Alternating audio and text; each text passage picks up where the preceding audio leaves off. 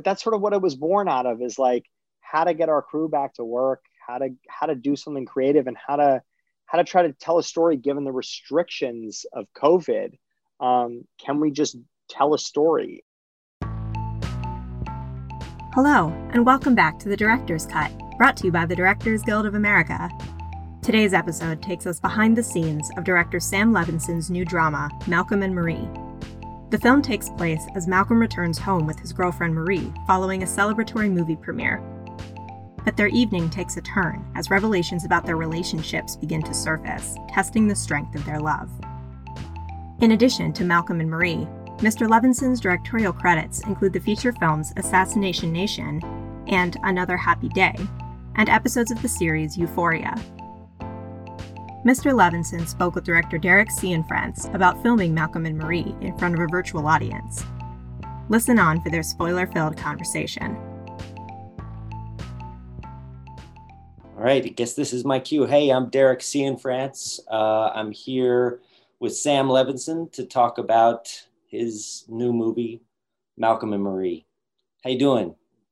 Good. Thank you so much for doing this. I'm so excited to talk to you. Dude, it's my honor. Sam and I have just met each other, but we've been aware of each other's work. I think the film that you made is so brave and really like a pioneering film. You were the first person really, I think, to figure out how to shoot in the pandemic, but I think a lot's been talked about that, but I want to ask you to start specifically on how does it feel to release a movie in this pandemic? Good. I mean, look, I think like I'm so grateful to Netflix to have the ability to go shoot a movie with 22 people in the middle of June during lockdown and somehow find a way to get it done and to a distributor that can reach like 200 million people. It's mind blowing. So I can't get over that fact. But releasing any movie is always like a strangely sort of nerve wracking and kind of, I don't know. I always go through like a weird postpartum thing. Do you have that at all? Of course, man. Of course. I mean, I finished up my last thing over the summer. It was showing on HBO as I was still editing it. And when it was done, it was like, the culmination of 2 years of straight work, 7 days a week, dreaming about it, to just being done and being out there in the world. And then there's this moment of, well, what is my purpose in life? And then, right. and then finding, and then searching for purpose, and you can't always find your purpose right away. It's like fishing. You don't know when you're going to get the fish, and you got to keep your pole out there to find the muse. But I thought your movie was a lot about the muse too. So anyway, but yeah, is that how you're feeling? Are you feeling without purpose, or your purpose is to market it right now?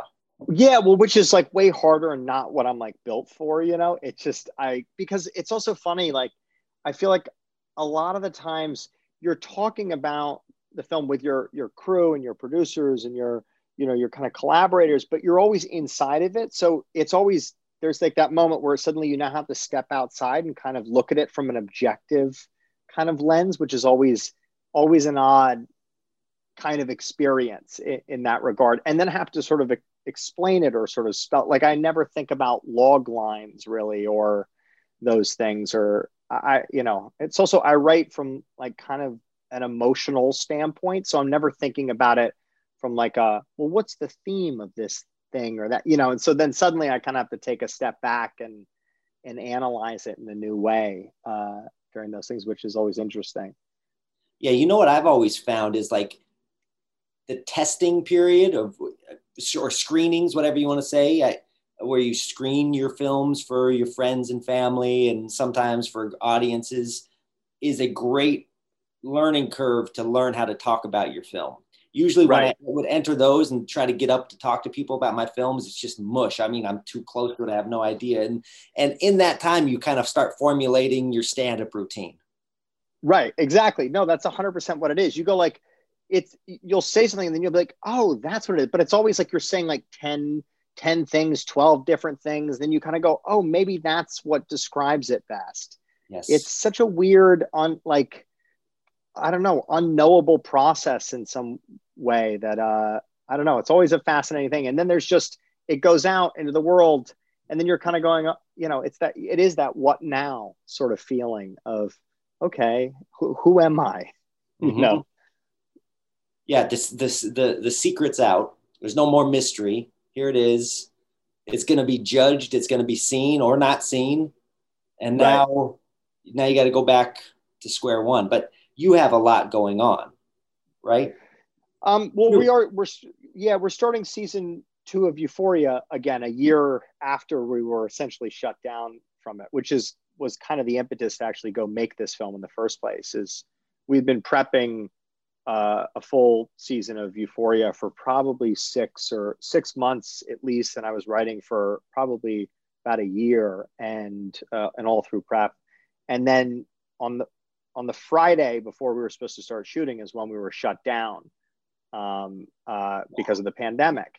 And so, immediately I'm like just eager to work, but at the same time, I'm completely relieved because I was terrified to go into the world with a crew that felt, and shoot this big sort of sprawling, show with all the locations and things. So that was sort of and it's and that feeling when it's like you've got something that's going and no one ever believes that anything's going to go, so you're calling like your DP, you're calling your production and be like, no, this show's going to go, we're going to start shooting, HBO has set the date, and then suddenly people don't take a job because they know that this is coming up.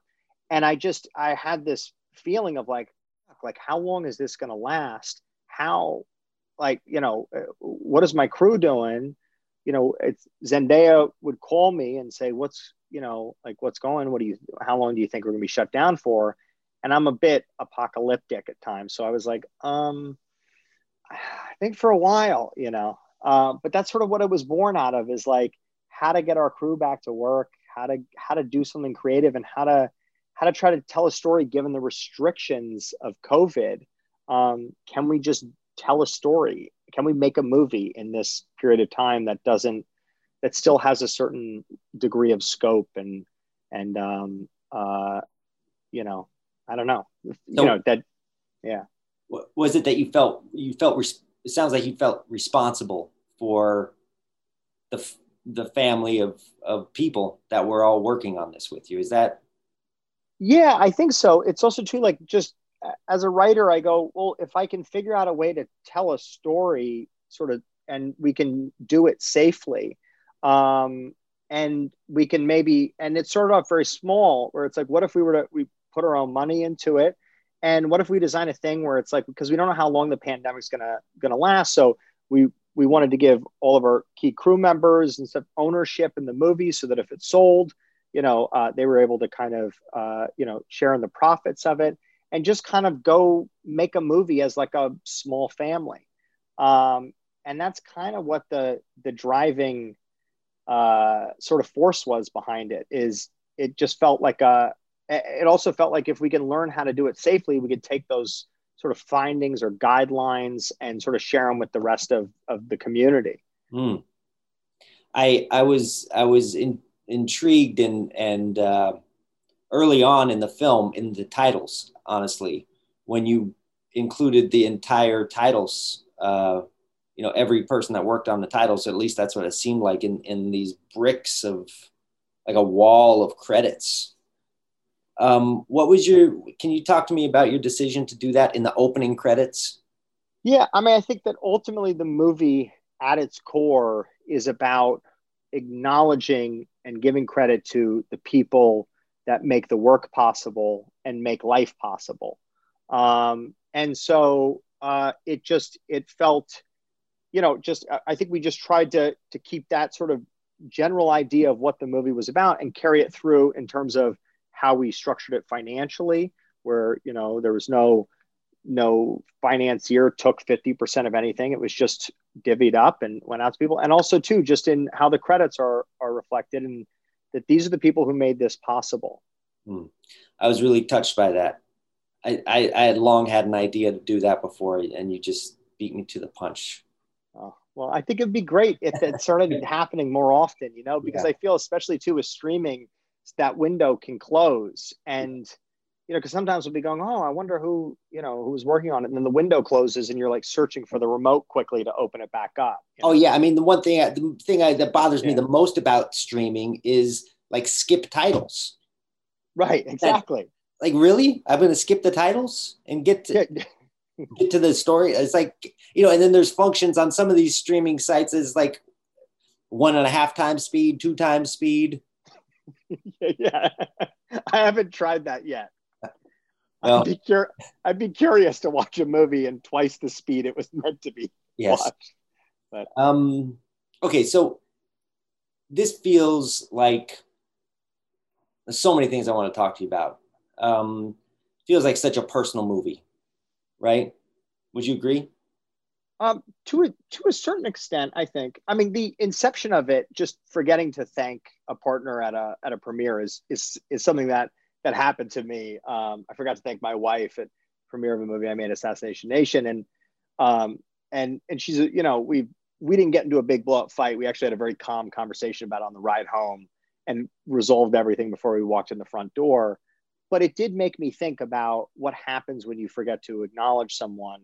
And I thought it would be interesting if, especially if we're telling a relationship piece that couldn't sort of jump around. It was essentially one location. And it was almost in real time that, you know, I didn't want to get locked into having to always be talking about the relationship. So the idea of a filmmaker seemed to be an interesting entry point, because at times they could be talking about the relationship or the film, which is also an interpretation of Marie's life and part of what she's upset about. So it gives it a number of angles to kind of move around and explore how the characters feel about it. But yeah, it's personal in the sense that I think it's sort of this Socratic dialogue about, you know, about relationships and partnership and collaboration and ego and film and what really ultimately matters in life in a way.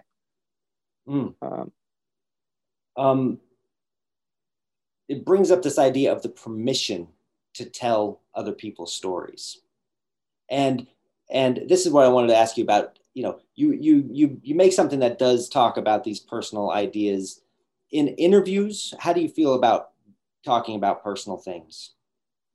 It's always really hard. It's like, it's hard to talk about personal stuff in interviews. And I have a little bit, you know, with Euphoria, cause I had a history of, you know, with addiction and stuff. And so sometimes it's like impossible to describe it, you know, without just being like, look, I was an addict and that. But I always feel like, you know, it's like I'm a private person, and I'm like, you know, and so it's hard to kind of, it's like, you know, you don't want to turn everything into this sort of analysis, like an analysis session. And there's also a large part of, I mean, what's so wild and beautiful about filmmaking in general is you can take a small thing that happened to you, like forgetting to thank a partner, and then imagine what could erupt out of it if you decided to handle it a different way, if you were a different person, if your partner was a different person.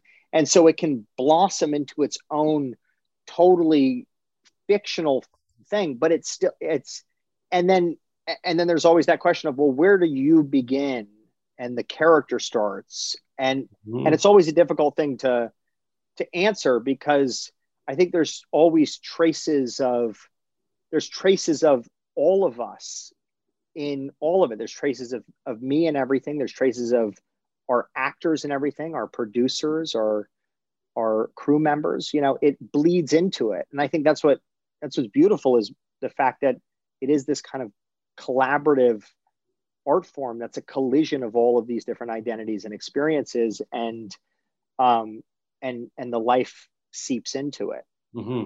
So you are actually trying to find this balance between taking the inspiration from real life or experience and then projecting it onto your imagination and letting it take root. Totally. I mean, in the same way that, like, if I decide to go to if I were to decide to go to the mall and I'm walking around and suddenly I get this pang of anxiety about like a sniper on a rooftop across from the mall shooting me, it's like you go, and I were to then make a movie about some sort of mall hostage situation, you go, well, is it personal? And you go, well, kind of. I was at the mall and I got worried about it. And then my imagination just went crazy, you know? So this is where your imagination goes. You said you had an apocalyptic imagination. To a certain extent, I mean, I struggle with terrible anxiety in that regard. So I'm optimistic about emotional things and then apocalyptic about just the state of the world and the future. It's this odd balance, because I would never say that I don't think I'm cynical. Yeah. I'm just scared. There we go. Yeah. Okay. You were speaking a little, the central conflict in this story is really about Marie, who feels like Malcolm has represented her life and taken her story. And there's a beautiful moment in it where she says that she wouldn't have given all of that away if she would have known how that feels like, what that feels like. And I just want to get into this idea of what it is to be. I mean, you have this story really about an artist and his muse, right? They're like addicted to this. You feel like Malcolm is drawing all of his energy artistically from her, and that's, I don't know, where does someone have the right to tell a story that's not theirs? And you bring it up like Euphoria, you talk about your drug addiction, whatever challenges you had, as a way almost like you had to say that to be able to have permission to tell that story. So what gives someone permission to tell a story? Can you only tell the stories that you've experienced? I mean, I feel like that's become a really interesting central theme, conflict that's unresolved in your film, and in a good way. I mean, that's the question. Is I'm not sure that you ever have, either you never have permission or you have all the permission in the world, right? I think it's sort of one and the other, in the sense that I think storytelling in general is sort of like this leap, of faith, in the sense that you believe that some story that comes out of that comes out of you is going to connect to somebody else, right? That someone's going to be sitting across the screen and go and be moved by it and touched by it and think about it, and in the same way that I think we all are by films. And so but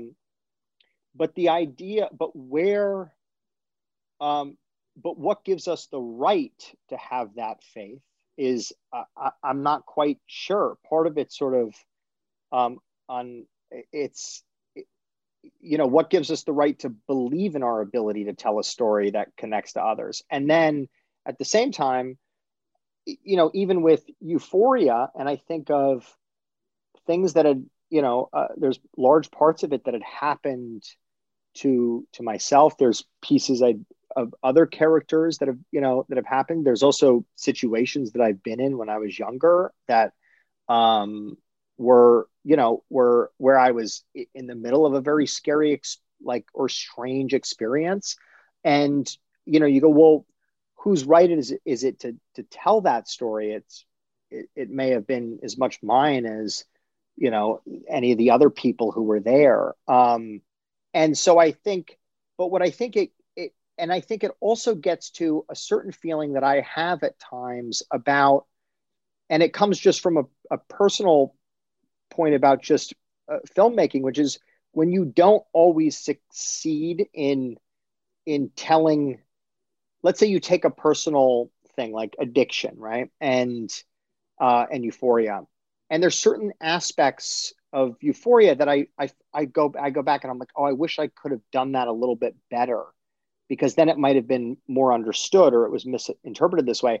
And so there's a feeling that I've kind of taken a part of myself and put it in something that I'm not 100%, that I may have failed at to a certain extent. So it feels like, so I very much relate to Marie in that regard. And I think that's sort of what I was thinking about, is what happens when your voice or your experience is interpreted. Let's say I were to take that situation and just interpret it by somebody else, and now I can't examine it myself in the way that I may want to. I can't repeat myself in a way that I want to. I think these are these kind of fundamental kind of questions that and they're kind of, they're moral questions, not just cinematic ones. What's the moral like the idea of a muse, right? Artist and muse, like what's the morality of that situation? And also too, just on a broader level, is she even a muse in that regard, or is she actually the kind of core gravitational pull, and it's her voice, not his? I think of it in that way. I think that there is an interpretation of this film that's very much sort of that's a very valid one I actually might agree with, that if she were to walk out that door, he would never make another film. You agree with that? I don't know. There's a part of me that wants to believe that. Yeah. I think.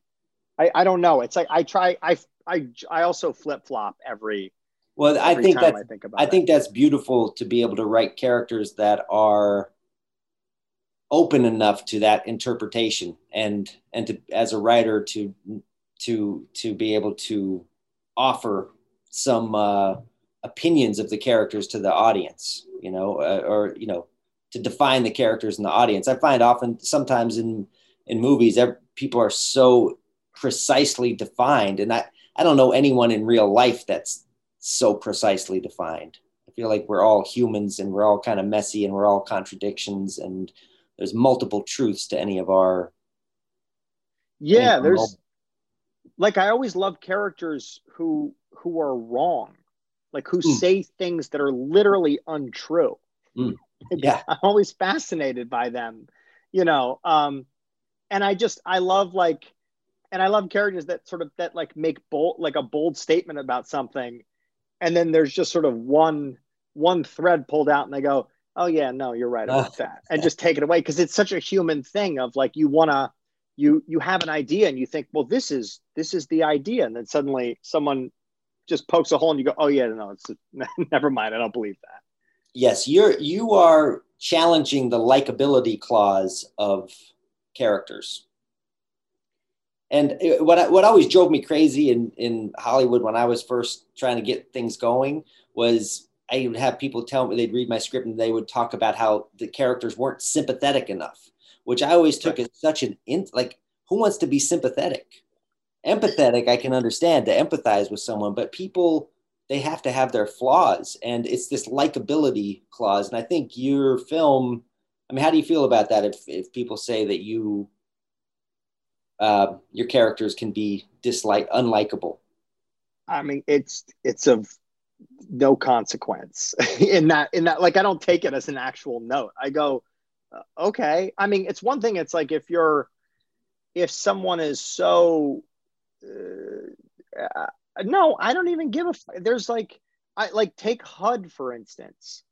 Paul Newman's character in HUD is one of the most terrible human beings ever depicted on screen, but I'm fucking fascinated by him. And I think I don't know why I don't think movies should have to be about people that you like. I think you have to care about the world of it. Mm-hmm. And you have to understand them, but you don't have to like them. Yeah. Okay. Let me ask you about, I'm going to jump the rails here. Go for it. The house. Did you know that was the house you were going to shoot in while you were writing? No, I wrote it. I mean, look, I kind of, Zendaya and I were talking, a couple days later, I talked to my producer, Kevin Turin. I talked to my producer, Bernie, and wife, Ash, and just thinking about it. And then I just started writing, and I didn't even, it's one of the things I struggle with the most is scene direction when I'm writing, particularly when I don't know the locations, because I'll spend like 4 hours deciding if a character like looks left or looks right or where's the bathroom. And then I go, I don't have a location. It doesn't matter. So I try to be very spare with it. And this, I just started writing dialogue, and I had no idea what the location was going to look like. And I think in the end, we looked at probably about 1,500 houses all throughout California. There was one in Los Angeles we loved, but we couldn't get a permit to shoot here. And then finally, my production designer, Michael Gracely, was really brilliant. He said, why don't we just look at architects that we like and just go through the houses that they've built? And we found this architect, Jonathan Feldman, we went through the houses and then just knocked on the doors of the people that lived there and asked if we could shoot. And when we saw that house, it was like game over. Because I think that's always the thing you're looking for is depth and space and different angles and how to basically let it unfold over the course of the film, because we don't want to, this movie would get old very quickly if we don't allow it to kind of slowly reveal itself. Yes, there's all the frames within the frames. There's the glass. I also found that what was going on between them was such a private conversation. It's interesting to set that in a glass house. Yeah, I mean, that you want to, it's part of, when we were shooting, Marcel, who's our cinematographer and kind of my closest collaborator, we had this kind of whole plan about how we were going to shoot the movie, right? It was going to be all dolly and sort of like a Preminger-esque thing with this kind of choreography, long takes and everything. We shot the whole first day. And I said to Marcel, and you can still see there's a couple of shots in there, like the push-ins on JD at the bar when he's drinking. And I said to Marcel, I was like, this is like a whiskey commercial. What are we doing? There's no fucking life in it, and he was like, I completely agree. We've totally fucked up, this thing. We're in the car. We're like beside ourselves day one. We go back. I said, let's sleep on it. We'll wake up. We wake up in the morning. We're like, okay, we're going to shoot the whole thing handheld, whole movie handheld.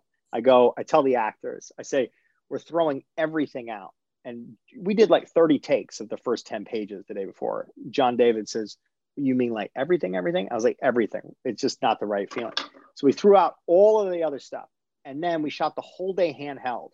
Now we had been in quarantine, so no one had really exercised. It was like standing on it. Marcel's got 1,000-foot mag on his shoulder. By the end of the day, he's dripping in sweat. And I look at him and I kind of shake my head. He shakes his head at the same time. And we know that we're throwing out day two. But I didn't want to tell the actors. I was like, can't tell the actors. Did you keep a moment of that though in that first shot when you cut inside of Z? Yes. with the macaroni and cheese and tilts up to her? It's the first shot inside. It's a handheld shot. The first shot is it's outside their pool. Then we cut to the hallway and it's this kind of slow push in. Yes, that's what we had shot that first day. And then, so we decided, let's just jump to this outside shot where, she's there, which was a little connecting piece that we knew we wanted to do. And as we were shooting it, we had one key grip, God bless him, Jeff Kunkel, on the shoot. And, that was it. So he's building the track. We go outside and suddenly we get a sense of the space in the world. And we see him, JD, coming in, dancing, having the time of his life. You see that he's in one world. Marie comes in. You see that she's in a totally separate world. And now you understand that there's like a certain objectivity that we're looking at, and you also feel like we're eavesdropping on this private conversation in this house. The windows kind of made it, and it is somewhat theatrical, the design of the movie. It's not a totally real argument in that way, and it felt like a stage. And I said, I think this is how we shoot it, Marcel. And he's like, great, but the fucking sun's coming up in an hour. Wow. And so what do we do? So we're all out there just laying the dolly track, trying to get this thing going. I tell I'm like, JD, just pretend your legs are wheels. We'll follow you, jump in the window, keep going in circles. Marie, come out. And then we did 3 takes of it. And the third take is the one that's in the movie. Wow. There was literally like the sun was coming up. We had like 3 feet left in the mag, and I'm screaming at Z, pick up the mac and cheese, picks it up. We rolled out, Yes. The one of the best parts about shooting film, I feel like, is that urgency that it creates. I feel like every time I load a mag of film, it's as if someone has lit the dynamite, and we only are alive for this long. Once that wick hits, we're done. We're dead. It's over. We got to get it before it blows. I love that analogy. That's such a great way of thinking about it, because there is that pressure of that this is finite. It's not endless. It is that we got to be. It provides that structure and a focus, I think, to everybody. Actors. Know that it's talking. Yeah. How do you think it affects actors? I think actors are acutely aware of the fact that it's on film and we have to reload, and it's not going to be easy. It's not, and so it's and just, we're not going to sit around and just fuck around. It's if we go off, cut, start again. I think it helps structure performance, and also too, just this stock that we were using, the XX stock from Kodak, which is, I think, hasn't really been redone or touched since the 50s. It's like we really have to choreograph it, because we have to light it. I mean, you can't if you walk off your mark a little bit, you're falling into total darkness. And so it really forced us to block it and choreograph it in a way where we kind of knew where we were all going. But still, this little bit of life seeps in and mistakes happen. And those are the things you're grateful for. So do you rehearse, or do you shoot the rehearsals? How do you do it? Because I was really impressed with the blocking. I mean, to be able to string out a narrative in one location in one night, almost real time, is a feat. There's not a lot of filmmakers who've made a successful real time movie like this is. So how do you block that? I mean, we would rehearse it first, just show up, and we just start kind of going through it. What feels right. There's always there's what works emotionally. Right. And then. Are you shooting these rehearsals though? No. No, we just sit there and we start reading the lines. I mean, we had no first AD, no script supervisor. It was just, we had no schedule. We just shot the thing in order, and we'd show up every day and be like, where did we leave off? Because it was such a small crew.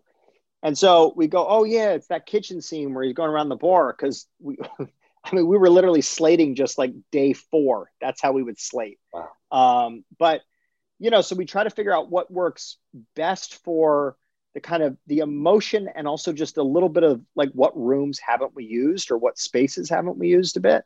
And so then we would do that, and then we do that, kind of refine it a little bit, and then shoot it. And then once we shot it a couple of times, we would then go, oh wait, there's something that's not looking right, because reality doesn't really matter once it's on film. Suddenly it's like you go, yeah, it might be really nice to just stand across from him and have a conversation, but it's fucking, there's no energy, and it's starting to feel stagnant. So then sometimes, like for instance, the review where Malcolm's outside screaming at the trees, we shot that we blocked it and then shot it for, I would say, 6 hours of one night. And towards the end of the night, I felt like we were too close on him, and we couldn't understand the absurdity of him getting this great review and losing his mind. Yes. Yeah, that pure comedy. And so I was like, oh, we need to be wider in this. And so knowing that, we came back and reblocked everything the next day and we're able to knock it off really quickly because we had found the rhythm of the performance and stuff, but we just needed to be further back from it so we could see how small he is in this world raging about the greatest review ever. Okay, on to reviews. Do you read your reviews? I have, not all of them, but I've read quite a few reviews on this film. I've shied away from it, but I think I might read reviews in a couple of weeks. I just need a little bit more distance. I did the same thing with my last film. I was like, I'm not going to read any reviews. And then people, like my producer, started sending me, look what this person said.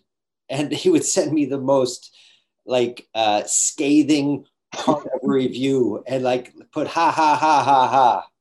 And so I was like, dude, okay, now how helpful is this to my heart and soul? But I thought it was interesting though.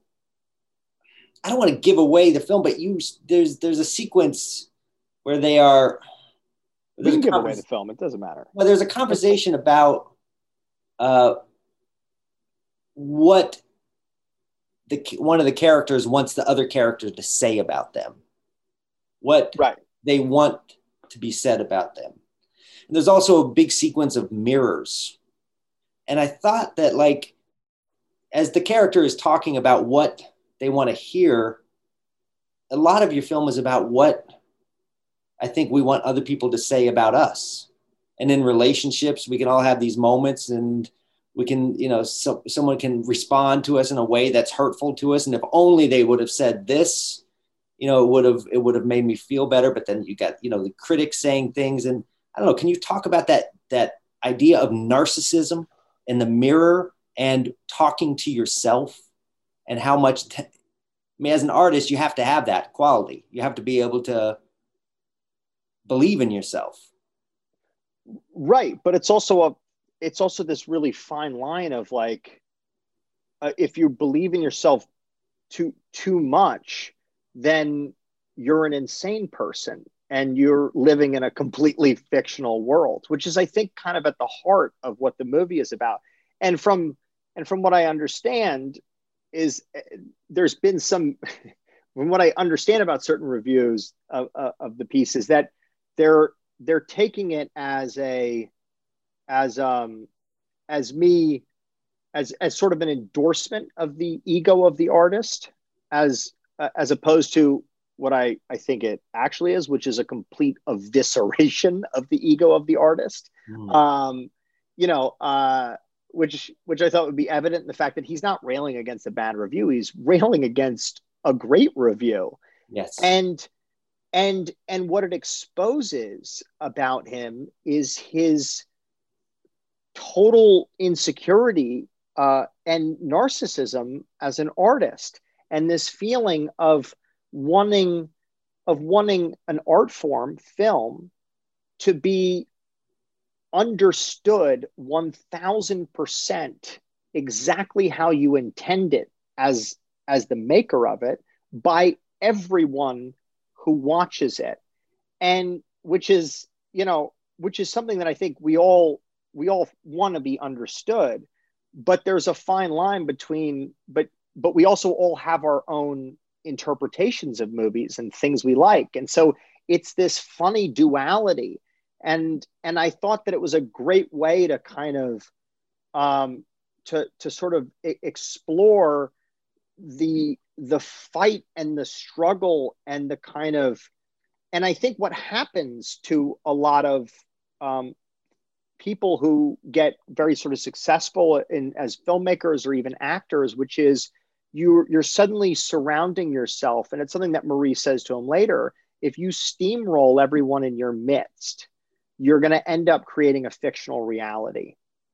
And which in my mind is the death of any kind of artistic inspiration, because then you have nothing to draw on but your own kind of inflated sense of yourself. I think I think that's kind of what it's about. And but what's been interesting, I guess, is not just the mirrors between the characters and what they're feeling, but also the mirrors in the reaction to the movie. As you know, it's like as there's been like, because that scene has garnered a lot of talk and to a certain extent a lot of controversy, right? And you know, people speculating, well, Sam must be talking about a real person and a real thing. You're going, no, but it's interesting how everyone is sort of centering themselves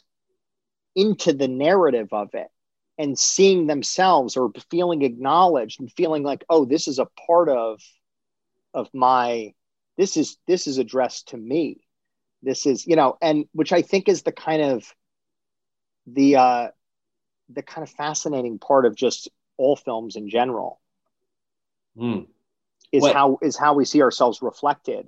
But what's happened specifically with this one, because it's about a filmmaker, because I also happen to be a filmmaker. Although I would say that I mean, I share as much in common with both characters. And maybe my heart lies with Marie, who I think by the end of the movie renders this very loud, kind of chaotic, emotional, narcissistic character completely speechless for 20 minutes, with just a grounded, this is what, I mean, it's basically saying the critics' one issue with you as a filmmaker is my issue with you as a human being and a partner. And this is what life is about. This is what I want. This is what you're missing. And this is ultimately, if you can't hear critique, if you can't listen to it, you're not just going to grow as an artist, but you're not going to grow as a human being. Beautiful. And I think that's kind of what the movie's about. Beautiful, man. It takes, well said. Well said.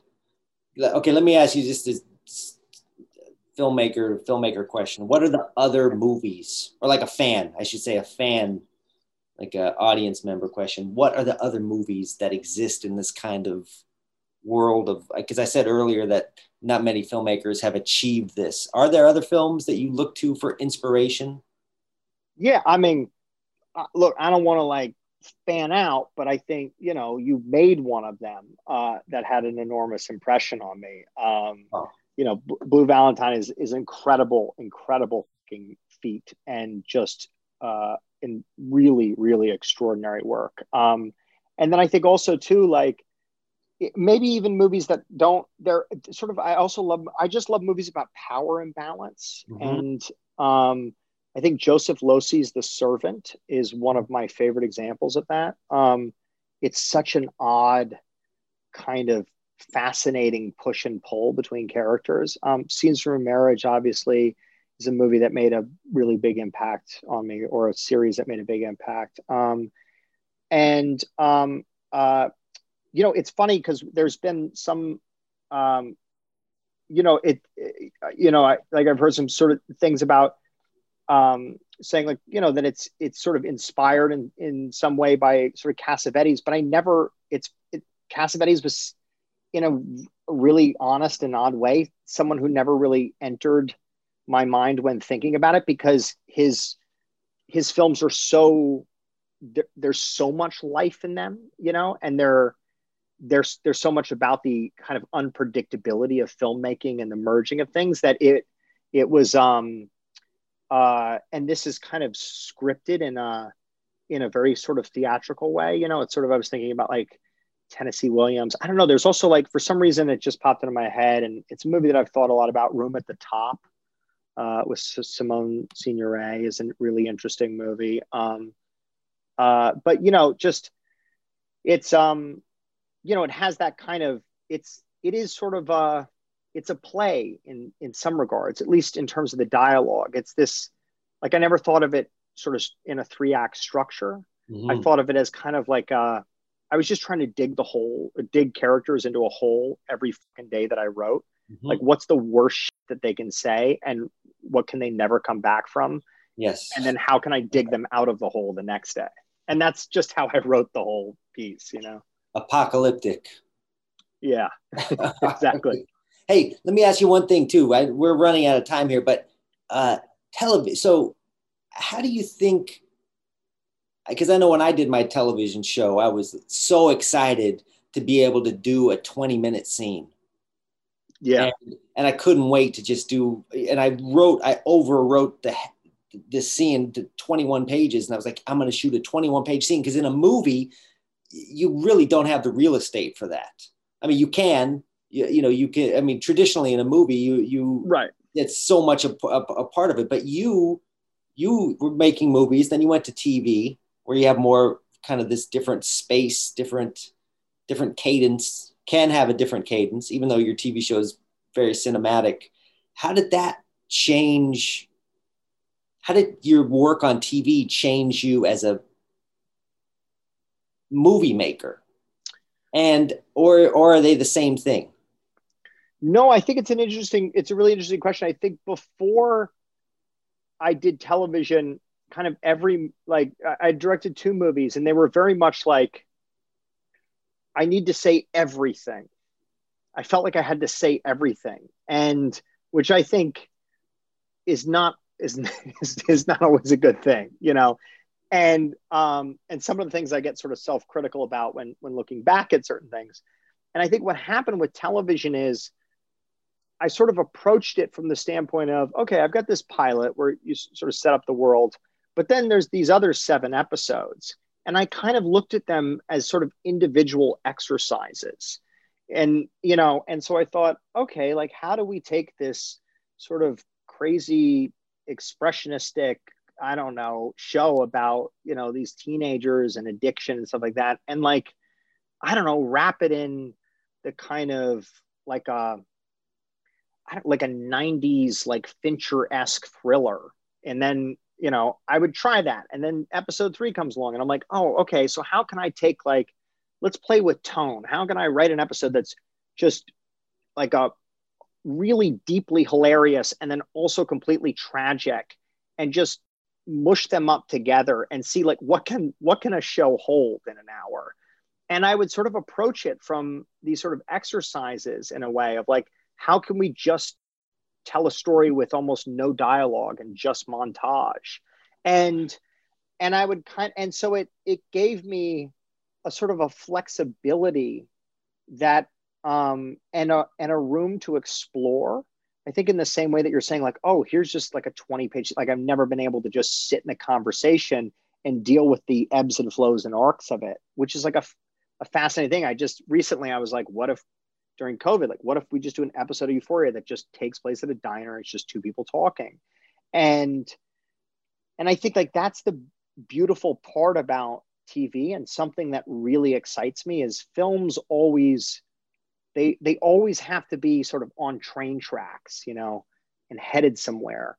And you don't have the room or the freedom to kind of, I don't know, explore the things that you want to, or take the digressions that you want to. Like, you may suddenly go, I really like this character and this thing. Let's just go into it for a little bit and see what happens. And the audience knows we'll get back to all the other stuff they care about. You know, it's in some ways you're able to be more experimental, which I kind of really appreciate. And then obviously there's other complications, and, you know, it's just such a hard, long process, you know, and it's tired. You directed all the episodes, right? I mean, yeah.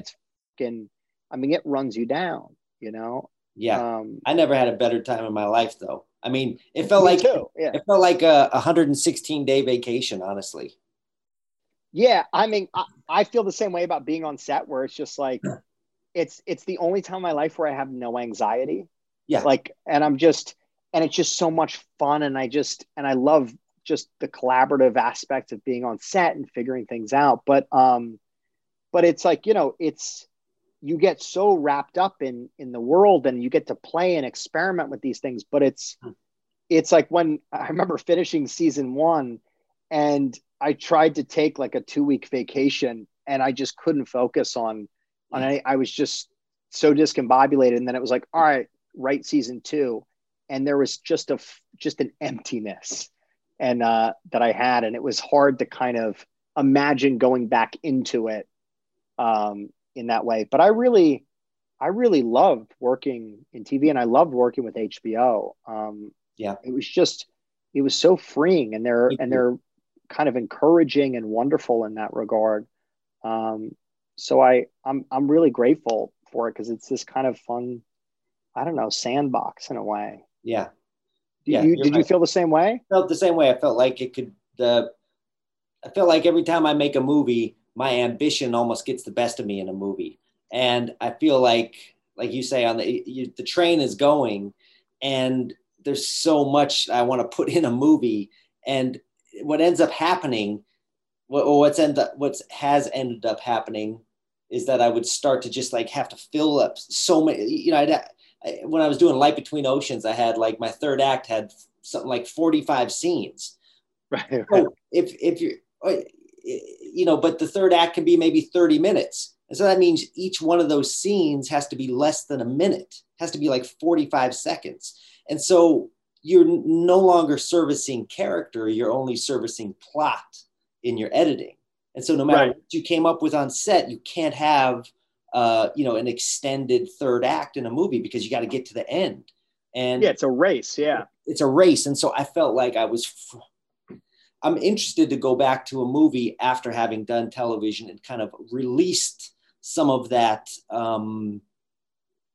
that searching, that kind of just curiosity. I feel like TV is really good for the curiosity to just go find these different tributaries and see where they lead you, Totally. I always think about what's interesting also too about what you're saying is, I think that there's that exploration, or the freedom that you feel as a filmmaker working in television, I think also speaks to kind of culturally why we're fascinated with television. Like when people are talking about characters that they love, they're almost never characters from films anymore.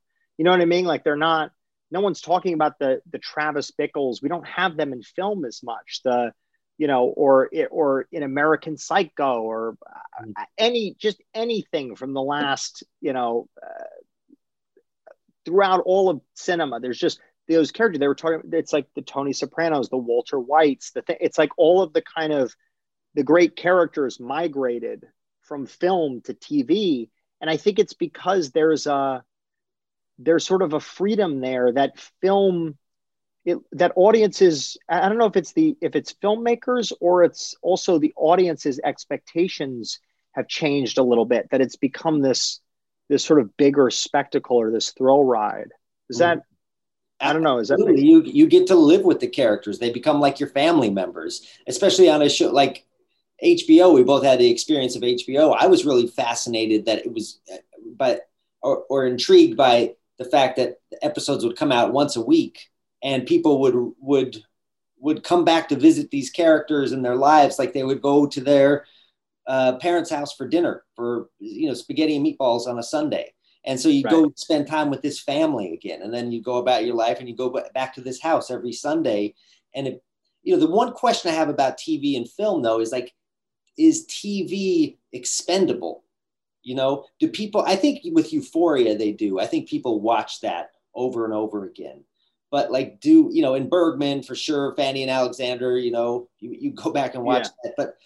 But does TV, like films, I've watched, you brought up Travis Bickle, I've watched that movie 100, whatever, maybe 40 times. I go back and watch it. I can't watch The Wire 40 times because it's 60 hours. Yeah, that may be true. Yeah, I think you're probably right about that. But I also think at the same time, how many films recently, or in the last 15 years or something, do you go back and you watch sort of obsessively in that way? Like I do think that there's also something that's happened in film, where film has also felt a little bit more expendable. But I think that that's all I think that that's all sort of film and television has felt a little bit more disposable because we do live in a bit of a kind of, it's almost like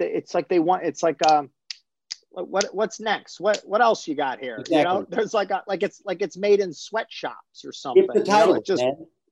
Yeah, skip the titles. It comes down the conveyor belt. Boom, boom, boom. What do you think? It was okay. Moving on. Yes. It's like, I think that there's a lot of that. I think it's hard to create those. There's so much out there too. There's like thousands of people are always telling me like, what do you mean you haven't seen that movie or that show? I go, I know. It's just, I haven't had the time yet, I know it's a commitment.